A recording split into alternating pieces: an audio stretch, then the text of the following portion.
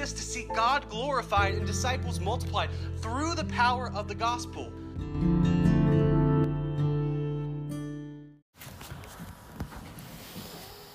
And you were dead. Until we understand those words, the gospel will always seem like a little thing to us.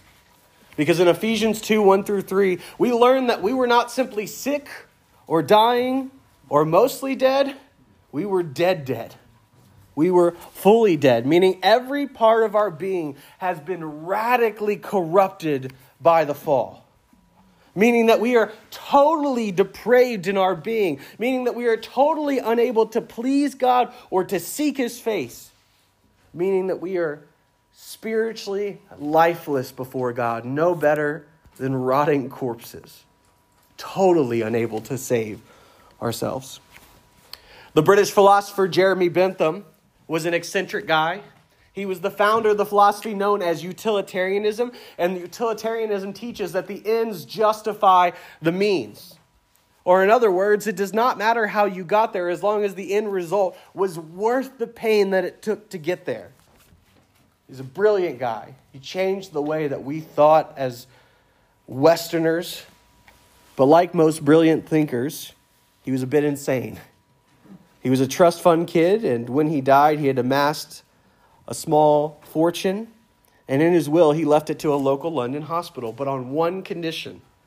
In order for the hospital to receive the funds, Jeremy Bentham was to be present at every board meeting from then on out. So when he died, he was mummified, dressed in normal 1800s business attire, given a replica wax head over his skull, and then placed in a glass display case. And for 100 years, at every board meeting, written down in the official minutes of the meeting, Jeremy Bentham was listed as present but not voting. Present but not voting. And that perfectly describes the human condition. We were all the original walking dead, biologically alive but spiritually dead. And then in verse 4, we read the two greatest words in all the Bible. But God. But God made us alive together with Christ. By the same power that God used to raise Jesus from the dead, God raised our dead spirits, the spirit of every believer in Jesus. This is called the miracle of regeneration. I want you to say, when I say the miracle of, I want you to say regeneration. The miracle of regeneration. Regeneration is that miracle by which God makes the dead alive. Regeneration is how God changes us from the inside out. Regeneration is the way God opens the eyes of the spiritually blind. Regeneration is divine heart surgery, where God takes out the heart of stone and puts in a heart of flesh. Another word for regeneration you may know as being born again. And so far in the book of Ephesians, we have learned that God worked the miracle of regeneration in our hearts while we were still dead. Not after it, not once we had believed, not once we had cleaned ourselves up and put on enough cologne to cover the sin of our deadness. While we were still dead, regeneration occurred. And as glorious as the miracle of regeneration is, many of us are left with more questions than we can count. Why did God raise us from the dead? How did God raise us from the dead? And what does it mean now to live as a resurrected believer? Well, in Ephesians chapter 2, Paul goes on to answer every one of those questions and more. And if you have your Bibles, please turn with me to Ephesians chapter 2. Ephesians chapter 2. If you're using a Pew Bible, Ephesians 2 is on page 1159. And as you're turning, let me tell you, I know some of you who've been Christians here for 50 years, and you don't yet have the answers to these questions. I know many of you have lived your entire Christian lives as passengers. It's like you've gotten into this car without knowing where you're going, how the car works, or why you got in. And like, sure, you're thankful for the ride. I'm glad you're thankful. I'm glad you're not getting out of the vehicle anytime soon. But let me tell you what, it is graduation day. You're about to know why you're in for the ride that you're in for. And my prayer this morning is that you would give God all the credit for your salvation. Not 98% of the credit, Not 99% of the credit, not 99.99999 repeating of the credit, 100% of the credit. Because in Ephesians 2, we're going to find that the Lord is the author of salvation from start to finish.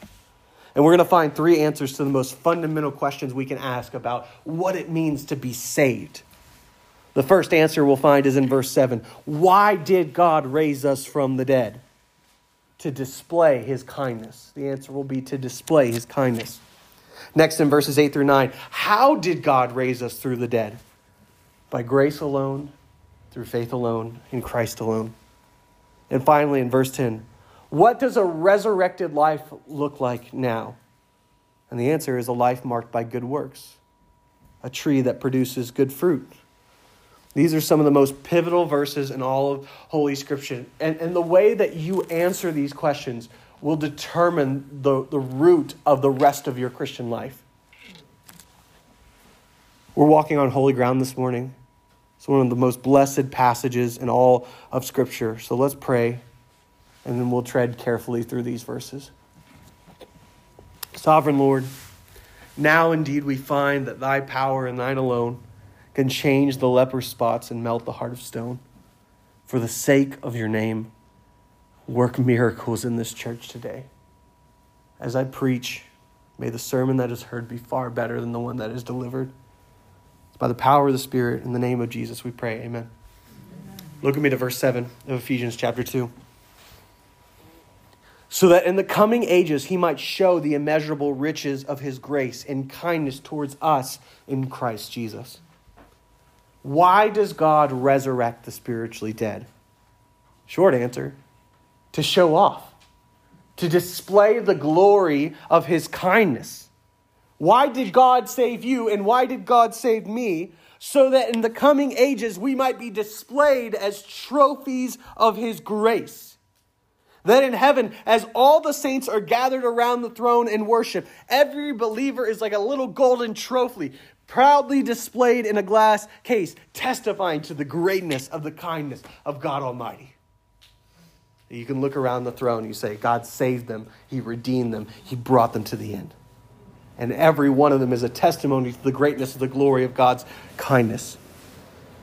You know, so often when the gospel is preached, it seems like God is all about you. Like that's his number one concern because he just loves you so much. He's just yearning for you. You're just so wonderful that you're to die for. Oh my goodness, who wouldn't love you? And God, he just did not want heaven without us, so he brought heaven down. And much of that is true. But if we dig just a little bit deeper, if we look for God's motivation for loving us and for saving us and for redeeming us, we find something surprising. Listen to the testimony of Scripture. Psalm 23. The Lord is my shepherd. I shall not want. He makes me lie down in green pastures. That seems like the Lord. He cares about my needs. He wants me to sleep. He wants me to rest. He leads me beside still waters. He restores my soul. He leads me in paths of righteousness. It sounds like it's all about you, right? And then we get to verse 3. And listen to the motivation for the Lord's affection for his sheep. He leads me in paths of righteousness for his name's sake. You know why God loves you? You know why he cares for you and provides for you? For the sake of his name and his glory. Because he is glorified when he takes care of those who are his. And it doesn't stop there. Isaiah 43:7 says that God created us for his glory. Why did Jesus come? John 7:18 says that Jesus came to seek the glory of him who sent him. Why did God choose us? Ephesians 1:6. In love, he predestined us for adoption to himself as sons through Jesus Christ, according to the purpose of his will, to the praise of his glorious grace. Don't get distracted by that word predestined. It just means to decide beforehand. We'll work that out later. But the point is that God does it for his glory. Habakkuk 2:14. For the earth will be filled with the knowledge of the glory of the Lord as the waters cover the sea. I don't know if y'all been out at the sea lately, but there's water everywhere. God does everything so that his glory would be known and proclaimed and praised and adored and delighted in to the ends of the earth. You know that God, he cares about, you know what he cares about more than anything else in the entire universe? The answer is his own glory. Doesn't God love us? Isn't that really selfish to care about your own glory above everything else? Absolutely, God loves us. But if God loved us more than he loved his own glory, then he would be an idolater. Because to love anything more than to love God would be idolatry. It's to worship that thing. And so for God to elevate us in a position above his own namesake and above his own glory is to be an idolater and to sin. And for God to sin is to cease to being God. You want a God who is all about his glory. You don't want a God who's about your glory because you're a terrible God. Your plans for the universe, they stink. Maybe good in the short term, terrible in the long term. God does everything for his glory. He loves his own glory more than anything else. And this is the answer to everything, to God's motivation for all things. God decrees or permits all things to come to pass because in the end, he receives glory from it. There's other reasons. There are other motivations, but this is the number one motivation above all motivations is that God does things for his name to be glorified. That in the end, the ends will justify the means because the glory will far outweigh the suffering experienced here on earth. Why is there evil in this world? Why is there suffering? Why is there sin and death and decay? Because the sovereign Lord of the universe decreed that all things would work together for his glory. And so everything you see around us is working together for that ultimate end. If you pull back the veil, every disaster, every trial, every moment of utter chaos and disarray is a part of God's masterful and glorious plan. He's playing the long game. Our lives are like a vapor. We're here and we're gone. Of course you can't see the picture. Of course you can't understand what your pain is doing now.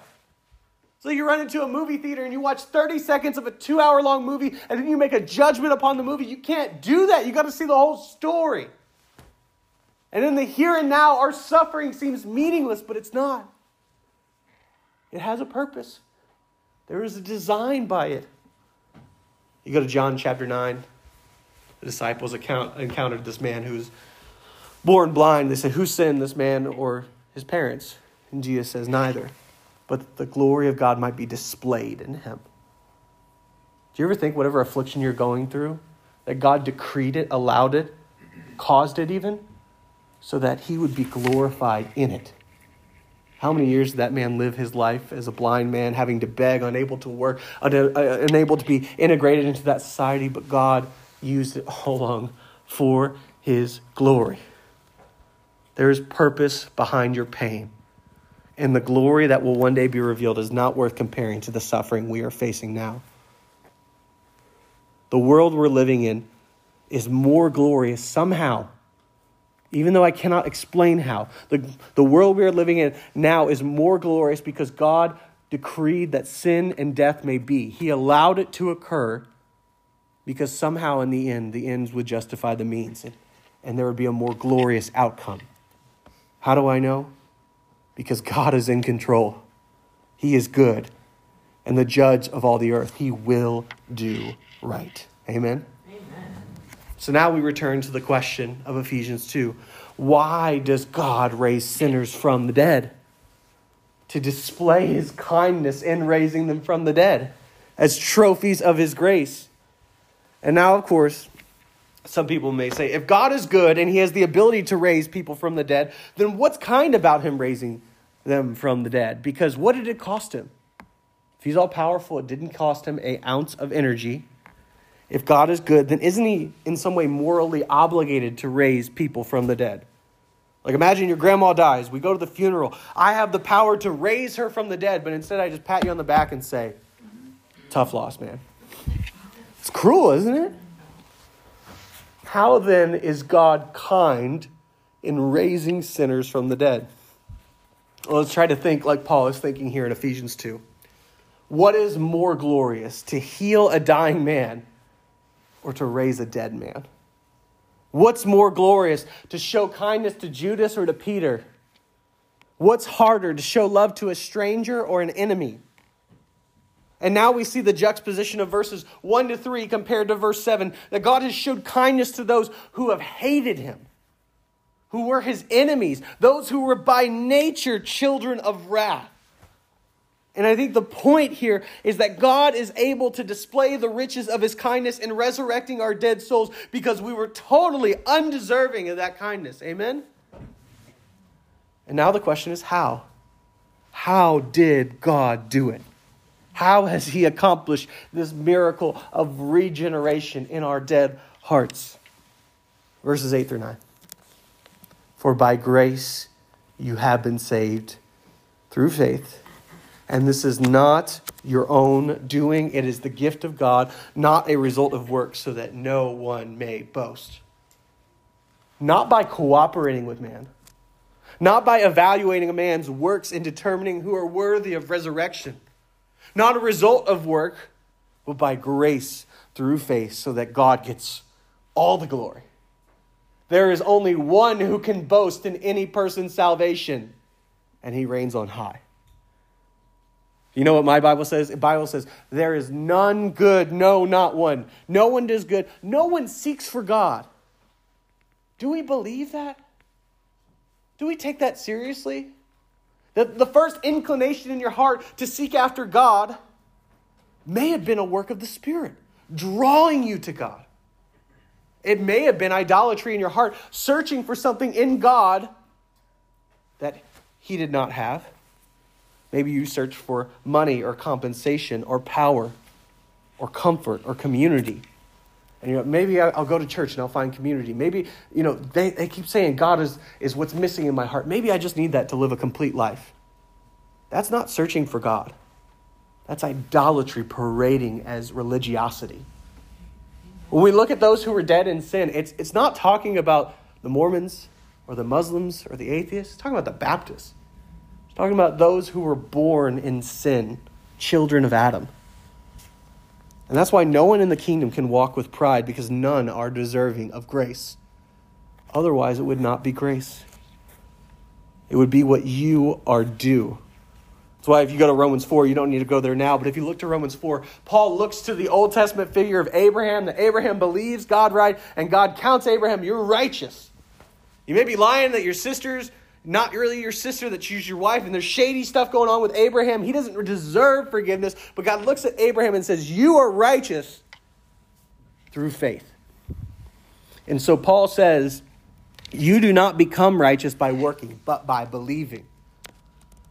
I got many good friends who are Catholic, and they tell me, look, salvation is by works because faith is a good work you have to do. Faith is meritorious. It's by believing that you earn right standing before God. That's the first step, Taylor.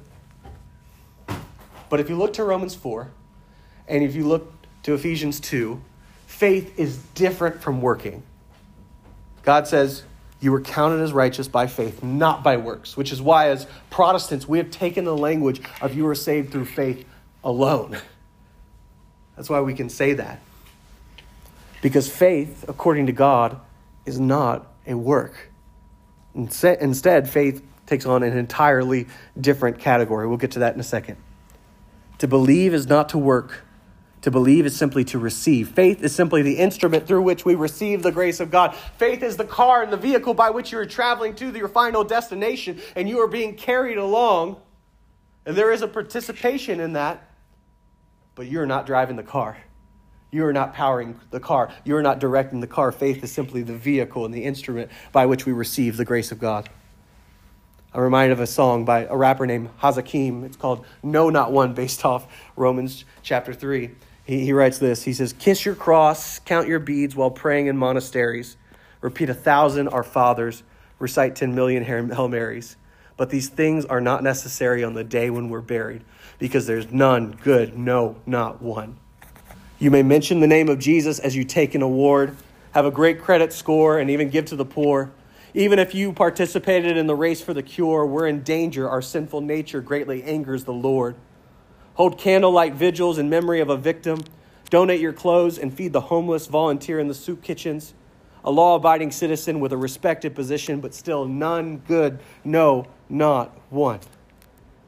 There's no way for you to tip the scales your way. If good is over here and bad is over here, you are all bad. The Bible says that nothing can be pleasing in the sight of God apart from faith. That's why even when billionaires get on the TV and they give billions of dollars away to charities, it is not a righteous act before the eyes of God because it's not done glorifying God. It's not done in faith.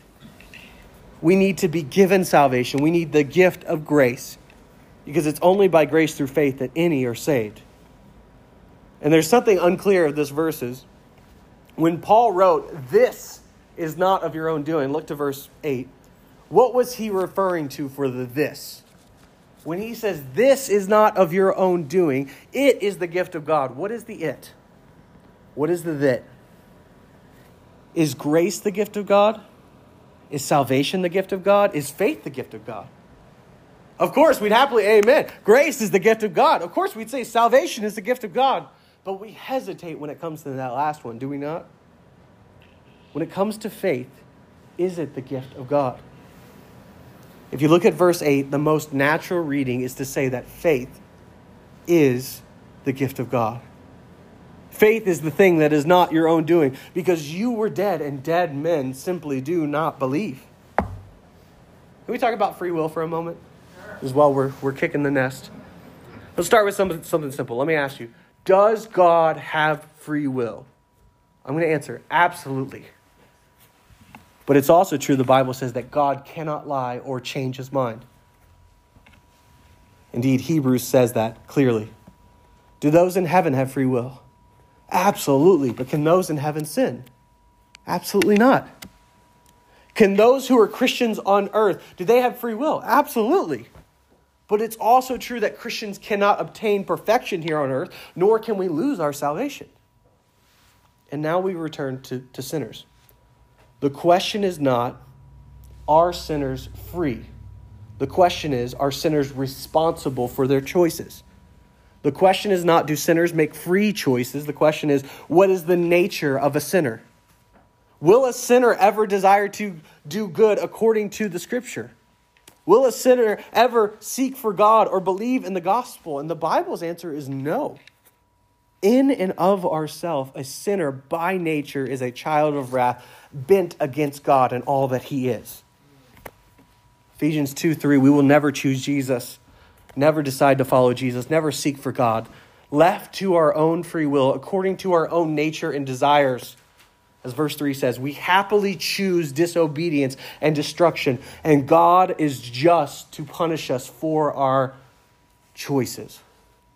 In the words of Charles Spurgeon, free will has led many a man to hell, but not a single one to heaven. This is why we need the doctrine of election. This is why we need the doctrine of predestination. This is why Paul has been building his case since chapter 1. This is why we need the doctrine of regeneration, because unless God moves, we never will. Let me share another quotation. This is a long one, this time by an artist named Callen. He says this, "Don't let the thinking of modern men fool you. God does what he wants. That's what it means to be sovereign ruler. It's deep but not complicated. With complete confidence, I'll state it. Listen, this is how God has always operated. His amazing plan made his hand save the man Abraham from a pagan land. Who can argue with the people that God chooses? Israel and not Egypt, Peter and not Judas. Humanly speaking, it should have been Saul and not David. The inheritance should have been Esau's and not Jacob. The truth, it speaks brightly so that you can see rightly. A huge, mighty God who chooses the least likely. We are the clay and we've been formed by the potter. None can come to the Son unless they've been drawn by the Father. Because of original sin and all of our despicable deadness within, election must be unconditional then. Some people say that we're drowning in the ocean, barely floating until God threw us the rope then. Our free will helped us as we groped. Our faith is the hand that grabbed the rope and God pulled us back in the boat. Nope. Without apology, I deny that analogy. Reality, we were dead at the bottom of the sea. I was a swollen corpse with hope no more until Jehovah the Lord drove from the shore to the ocean floor. Yeah, I was a corpse and I smelt like it. I'll keep it simple. Why did God choose me? Because he felt like it. He brought me out, not an act of my volition, breathed life into my lungs and didn't ask for my permission. Throughout the Bibles, there's major examples of this. Pages of passages like the raising of Lazarus. Rather than debating the master's gift, we should be happily praising his magnanimous saving of savages. Why does he choose some and not others to see Jesus? Our God is in the heavens. He does whatever he pleases. And now we return to the question at hand in Ephesians chapter 2. Is God more glorious if faith is a gift? And I think Paul's answer is absolutely he is. In love, God gloriously, kindly grants faith to sinners. He draws sinners to Jesus. And when he does so, Jesus is so irresistibly glorious and good in their eyes that through faith alone, they may receive through grace alone salvation from all of their sin. To be saved from the power of the devil. To save them from this world. To save them from their own wicked nature. To save them from the wrath of God. And that salvation is available to all who will humble themselves before God and rely totally upon his grace and his grace alone. We see this offer clear in the Bible. Whosoever will come. And when you come, thank him for drawing you. And that's where we could say amen and go home and close our Bibles. But Paul answers one more question.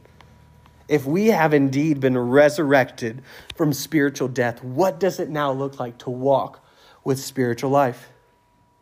Is the Christian life now based on our own abilities and efforts?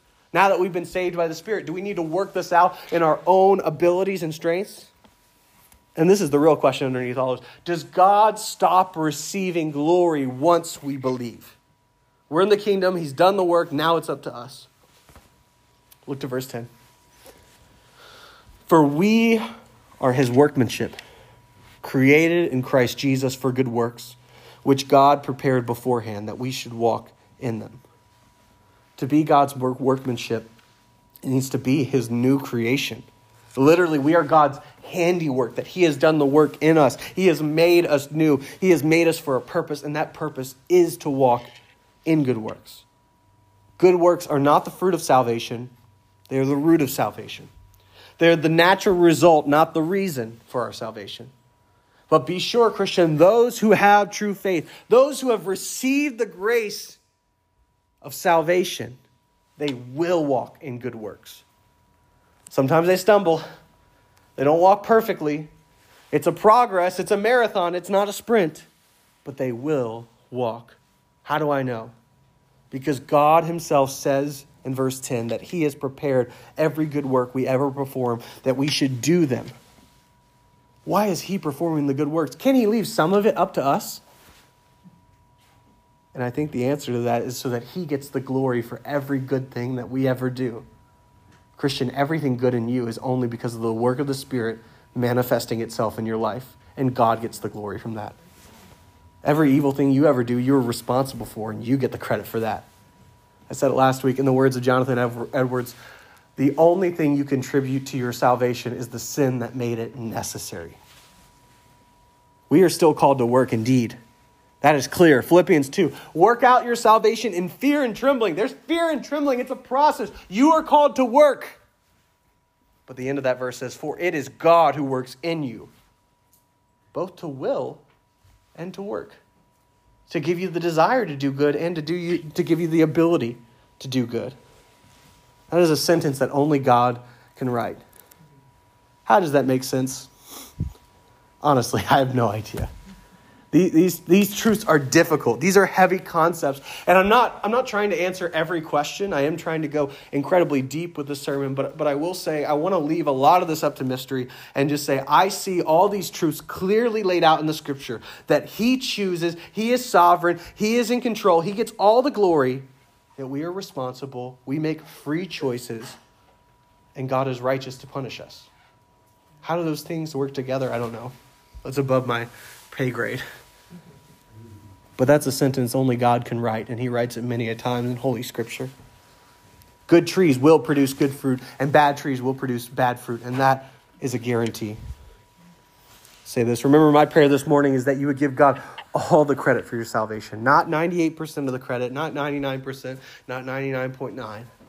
100% of the credit. Because in Ephesians 2, we found that the Lord is the author of salvation from start to finish. And we found 3 answers to the most fundamental questions of salvation. Why did God raise us from the dead? To display his kindness in saving us. How did God raise us from the dead? By grace alone, through faith alone, in Christ alone, revealed in Scripture alone, to the glory of God alone.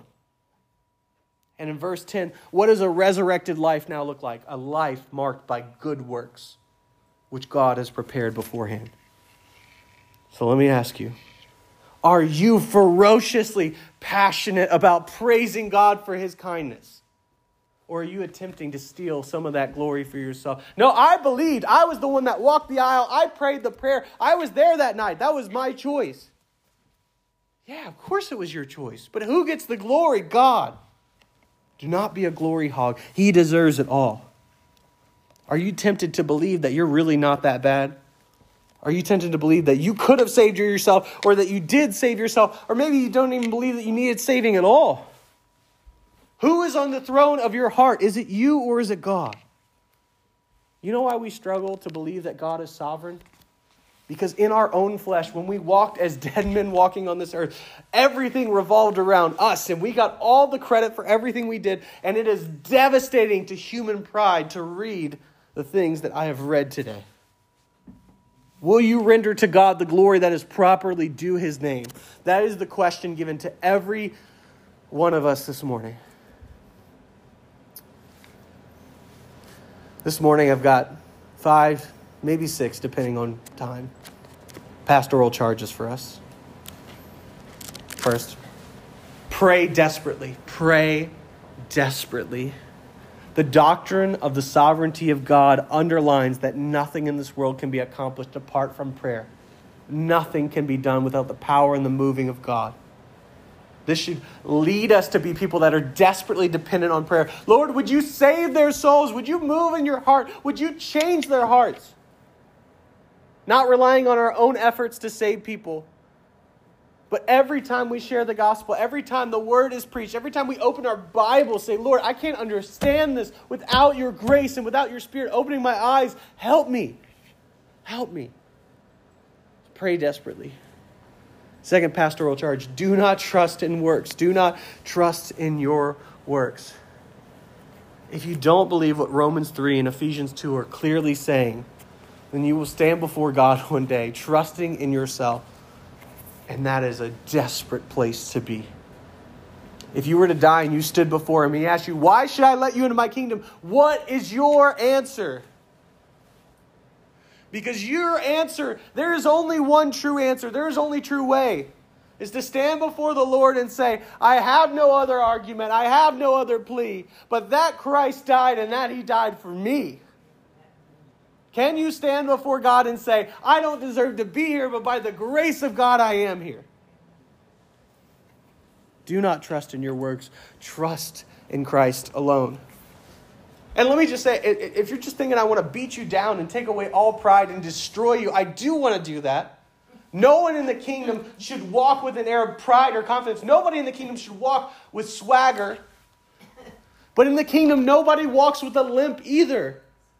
Because by grace, you've been raised to the heavenly places.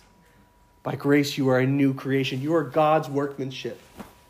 And so it's not just on Judgment Day, you're like, oh, Lord, I just hope that you might forgive me. It's, Lord, by the power of Christ who has made me new, let me in. I'm coming. Let the gates be opened up, because though I deserve hell, Christ has purchased heaven, and I'm coming in to see the face of my Savior. That's our plea.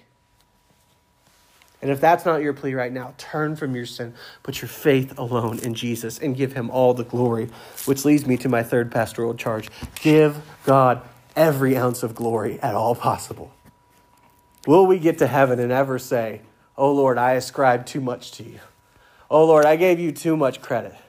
It's impossible, even in this sermon where I've tried to as explicitly and clearly as possible, given the Lord every ounce of credit, I've still fall short of being able to do so. Give him all the glory. Fourth pastoral charge. Put your faith alone in Jesus. More than 500 years ago, the world was revolutionized by the idea that faith in a Savior could save you.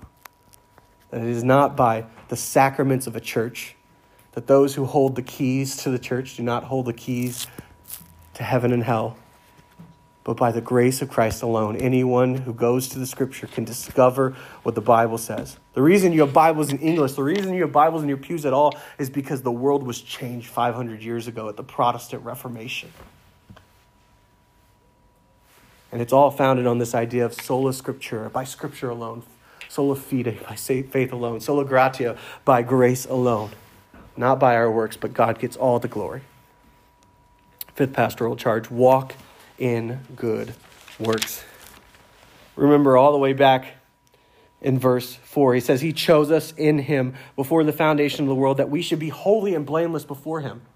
The purpose of your election, the purpose of God's predestination, the purpose of his sovereignty is so that you would be more like Christ and be conformed to the image of God.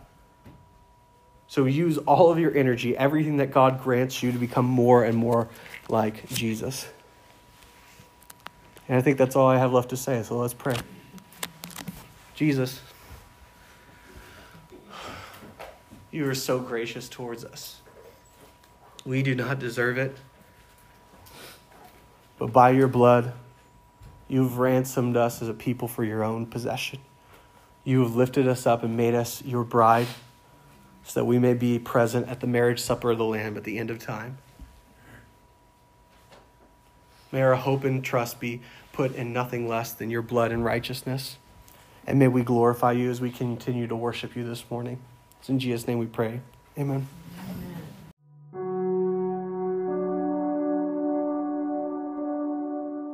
Hi, Taylor Callen, pastor of Oregon Baptist Church. Thank you so much for listening to this sermon. I pray that you are more encouraged and love Jesus and the gospel more after hearing the sermon than when you first sat down to listen to it. Know that our heart at this church is that this sermon would be an encouragement to you and would be a useful resource, but would in no way replace the pastor that God has called to shepherd you or the church that you're called to be a member of. With that being said, if you want more information about our church or want to hear more sermons, go to HoreganBaptist.com.